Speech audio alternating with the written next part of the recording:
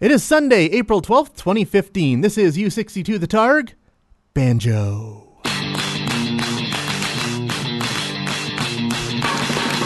As we say in the radio business, if you put that on the radio, people will listen to it. All right, here it comes. Anyone who isn't dead or from another plane of existence would do well to cover their ears right about now. Live on a little tiny microchip deep inside some electronics, broadcasting to the world through the miracle of the internet. Ladies and gentlemen, this is U62 The Targ. Now your host, a man with a lifelong dream of getting paid to do this, Mark Pappas. On this week's show, how I spent my birthday, some thoughts on Inside Out, and the latest Star Wars news. It's episode 8.14, Fungi Pizza. So sit back, relax, grab yourself some warm root beer and a towel that's oh so fluffy. U62 The Targ, you're in for something special. Enjoy the show. Good morning, ladies and gentlemen. Mark Kappas here. Welcome to this week's episode of The Targ. I'm still suffering from my seasonal depression because my birthday was a couple of days ago. I am 38 years old now. I'm as old as Homer Simpson. How the hell did that happen? And Homer Simpson's done so much more in life than I have. You know, he's been into space. Have I been into space? No. Am I a nuclear engineer? No. Have I had a best-selling album of barbershop quartet tunes? No. But still, I'm plodding along, and I'm okay with that. Had a pretty good birthday, celebrated my birthday in the traditional way, pizza and a movie. Yeah, my mom wanted to buy me pizza, so we met up in Spruce Grove. There's this new pizza place I went to with some friends before called Famoso. Have you heard of it? They're still kind of newish and only in Western Canada right now, I believe. Famoso, they're a fast casual place. Fast casual, if you don't read the financial pages, they're what's giving McDonald's a run for their money right now. They're one step above fast food, but not quite at your full-blown sit-down restaurant kind of place yet. And Famoso, their specialty is traditional Italian pizza. So you got the really thin crust, it's cooked in a wood-fired oven, really good stuff. But of course, because it's traditional Italian pizza, you don't have stuff like Hawaiian or meat lovers or anything like that. It's the traditional Italian stuff. So I had the fungi pizza, which is, nothing but mushrooms. I love mushrooms. And my sister wasn't along to be like, ew, mushrooms, gross. So that was a very delicious pizza. And then after that, we went to see a movie. So I was thinking about seeing Terminator Genesis because it was an earlier show and it was going to mean a long drive for me back to Westlock. But I decided to stay late and see Inside Out because I wanted to see Inside Out so much more. And I tell you, that was a good decision because Inside Out is so good, you guys. Pixar is back. I mean, Pixar's been in a bit of a slump ever since they peaked with Toy Story 3 back in 2010. After Toy Story 3, they had Cars 2. The less said about that, the better. After that was Brave, which I found mildly disappointing. There are parts of a good movie in Brave, but they didn't come together to form a good movie. And after that was Monsters University, and with Monsters University, my expectations had been lowered so much that my attitude was, well, it could have been worse. But with Inside Out, it's so good. I mean, what Toy Story 3 did and Up did, kind of that spectacular run that Pixar had in the late 2000s, was all of their movies gave me that emotional gut punch. You feel the butterflies in your stomach like you're gonna cry, and sometimes maybe you actually do cry because, emotionally they just bring it home, and Inside Out is finally able to do that. I think you've probably seen the reviews by now. You're familiar with the premise. It takes place inside the mind of an 11-year-old girl, and her emotions are personified, and they kind of run the show. And at the end of the day, it's a coming-of-age story told from this incredibly unique perspective. Joy kind of runs the show, and she's trying to keep the little girl from growing up because while she's young, she's happy, and there's all these changes in her life now, and she's making this is making our little girl sad. So she's all like, sadness, no, you stay away from the controls as far as possible. We got to keep her happy. And so eventually it's about learning that, yes, sadness does have a role to play in life. And it's just so good. I highly recommend it. I give it 4 out of 4 nibs. Go see Inside Out.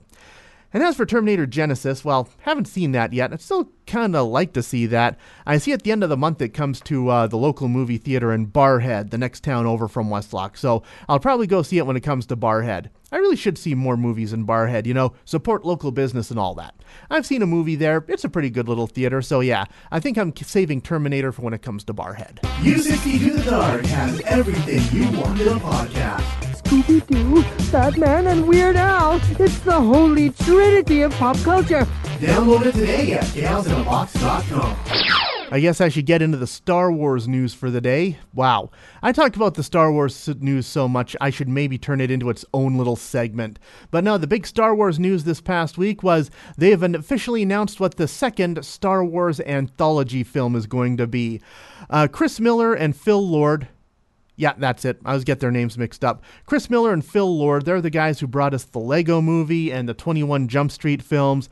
They're going to do the second Star Wars anthology film, and it's all going to be about young Han Solo. How he got the Millennium Falcon, his smuggler adventures before he met up with our heroes, and is this really a good idea?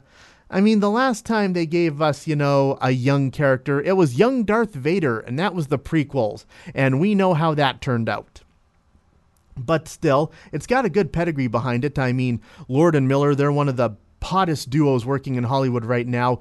Lawrence Kasdan, the man who wrote Empire Strikes Back and Return of the Jedi back in the day, he wrote the screenplay along with his son John, and we know that Harrison Ford gets along well with Lawrence Kasdan because Indiana Jones and all that. So the question is, who's going to play young Han Solo? The internet's going crazy with that rumor, but still, I don't know. I'm still kind of cautious about this one because it seems very prequel-y to me, and we know how well the prequels turned out, but still, I'm going to be there opening day, check it out. There's a lot more optimism towards this one than pessimism, but still, I'm starting to slow down a little bit. And then, of course, we had the San Diego Comic-Con this past weekend. Well, I'm recording this on Saturday, so the final day hasn't happened yet. But yesterday, they had the Star Wars panel. Lots of people are wondering, what are they going to show us at the Star Wars panel? Are we going to get a new trailer?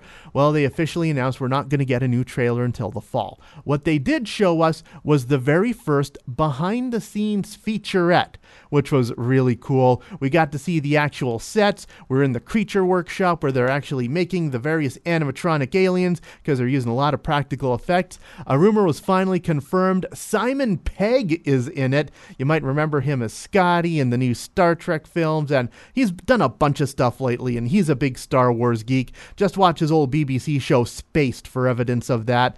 Apparently, though, he was wearing like a monster suit, so he's probably going to be under like an animatronic and we'll barely recognize him. So that's kind of cool, and yeah, it's just really neat to see because that was the big thing about the original Star Wars and what they complained that the prequels didn't have.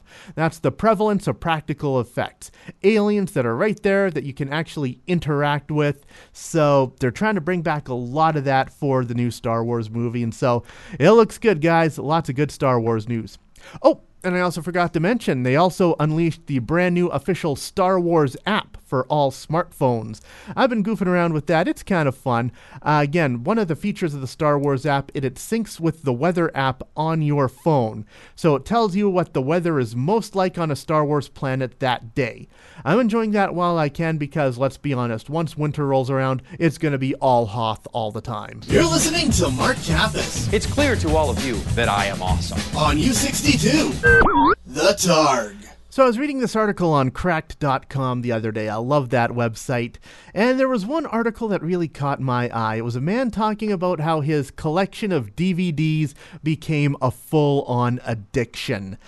I was reading that article and there were a few things in it that gave me pause for concern.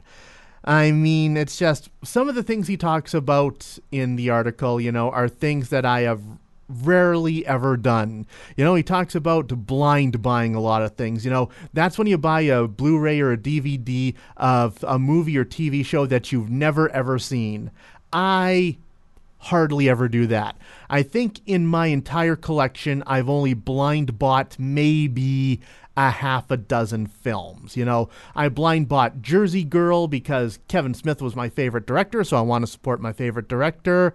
I blind bought Robot Chicken Season 1 because, you know, online downloading hadn't really become a thing yet, and it wasn't on in Canada, and I really wanted to see it. And that's about really all I did. Well, no, all of the Pokemon movies from about number 6 onwards I blind bought as well. So yeah, maybe only about a half a dozen things I ever blind bought. They talk about buying the ones that come in very ornate packages, you know, things that look good on the bookshelf. The one that I remembered is they had like the Alien franchise in a bust of the alien's head. Me, I don't buy anything like that at all. I think the only one I bought like that was the Family Guy special Blue Harvest where they spoofed Star Wars, and that's only because I had a Christmas gift card and I didn't know what exactly to spend with it. So I don't follow a lot of their criteria on his list, but I still have a hell of a lot of DVDs. I remember the first time when I thought that maybe buying all my DVDs was a problem. About 15 years ago when DVD was still new and exciting and I was buying DVDs like crazy, I remember buying the box set of the Die Hard trilogy. This was back when, you know, there were only 3 Die Hard movies. I got that, I was bringing it home, I was driving home, and I was thinking to myself, why the hell did I buy the Die Hard trilogy on DVD? I don't even like Die Hard that much. So, yeah, that drive home I started rethinking things, and that's when I started cooling down a little bit. But still, you know, I understand some of the stuff. You know, they talk a lot about double dipping, buying a new feature with new features. The one that's currently bugging me right now is The Shadow, one of my favorite guilty pleasure movies. When I finally upgraded to high-def TV about a year or so ago, I finally bought The Shadow on Blu-ray because I love that movie. And then a few months later, they finally released a special edition. The Shadow, the original Blu-ray release, no bonus features on it at all, but this new special edition, it's got a brand new digital transfer and an all-new feature featuring interviews with the cast and crew and just... every time I see it in HMV, I'm like, do I want to get this? But then I look at my wallet and I see it's empty and I'm like, no, better not. And I think that's where my DVD thing is not a problem, because when I look in the empty wallet, I have enough sense to say, better not, instead of, put it on my credit card! So, yeah. Everything's better with Mark Kappas. Crime has gone down, productivity is up, and ratings for Doctor Who are through the roof. Mark Kappas on U62, The Targ. So let's get to the song of the show, shall we? Like I mentioned, I went to see Inside Out for my birthday. I absolutely loved it, and I also really liked the score. It's from one of my favorite composers, Michael Giacchino, and his Inside Out score has got to be one of the most imaginative scores I heard in a while. So, of course, as soon as I got home, I had to go into iTunes and buy the Inside Out score. This is one of my favorite cuts. It's called First Day of School.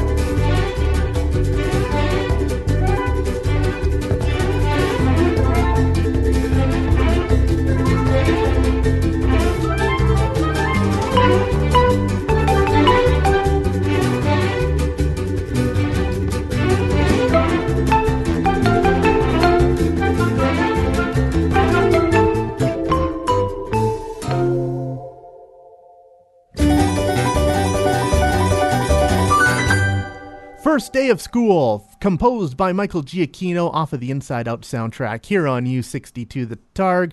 Yeah, Inside Out, again, it's a very interesting movie. And because I'm the geek, I sit right through till the end credits. I think I surprised my mom because, Pixar's logo, right? They got that hopping desk lamp. He pounces down the eye and then everything fades out except for the desk lamp. And then there's that little click and the lamp turns off. Well, you know how you do Jedi mind trick sometimes to make the automatic doors open?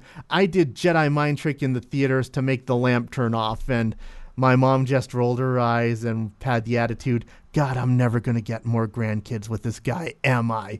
But still, reading the end credits, something I saw in the Inside Out end credits kind of threw me off. In the special thanks, they had special thanks to Lorne Michaels and the crew of Saturday Night Live. And so I had to look it up online. What did Saturday Night Live do for the film Inside Out in order to get a special thanks? Here's the story I found. Mild spoiler warning for Inside Out. So, as they're trying to save Riley's mind, they go to Imagination Land, where she has her dreams, and how they do her dreams, it's completely portrayed as like a live TV show. And with Saturday Night Live vets Amy Poehler and Bill Hader on the voice cast, Pixar was able to go to Saturday Night Live and observe the show for a week so they could properly portray on film how to do a live-action TV show. Pretty cool. I had a similar incident a couple of weeks ago when I went to see Jurassic World. In the special thanks, I saw one of my favorite directors, Brad Bird, got a special thanks. So I'm wondering, what did Brad Bird do for Jurassic World to get a special thanks? I don't remember reading him anywhere being in the running to direct Jurassic World. So I went looking online. Long story short, Brad Bird is why director Colin Trevorrow got to do Jurassic World. This is the story I found. As has been widely reported by now, Brad Bird was actually Disney's first choice to do Star Wars Episode 7, The Force Awakens.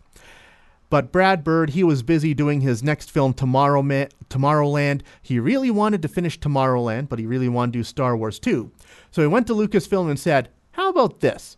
Over in Pixar at Animation, we always have a co-director to help us out. There's this new guy coming up, Colin Trevorrow. I really like his work. How about if Colin Trevorrow is my co-director on Star Wars? He can get Star Wars started, and then I can go pick up when I'm done Tomorrowland. So ultimately, though, Brad Bird passed on doing Star Wars, so that idea fell apart. But this brought Colin Trevorrow to the attention of Kathleen Kennedy, the president of Lucasfilm. And Kathleen Kennedy, she produced the original Jurassic Park for Steven Spielberg back in the day. So Kathleen Kennedy brought Colin Trevorrow over to Spielberg and said, hey, I think this is the guy for Jurassic World. So yeah, Brad Bird landed Colin Trevorrow the Jurassic World gig in that roundabout fashion. And that's why he got a special thanks in the end credits for Jurassic World. Cool how small and incestuous Hollywood is, isn't it? But anyways, on that note, I'm about out of things to ramble about, so I'm going to shut this down. I'm Mark Kappas. This has been The Targ. I will see you next week. And this brings us to the end of another exciting episode of The Targ. Don't forget you can download a new episode of The Targ every week at chaosinabox.com. The Targ is written and produced by Mark Kappas under the watchful eye of 42 Star Wars action figures. The Targ is a Chaos in a Box production.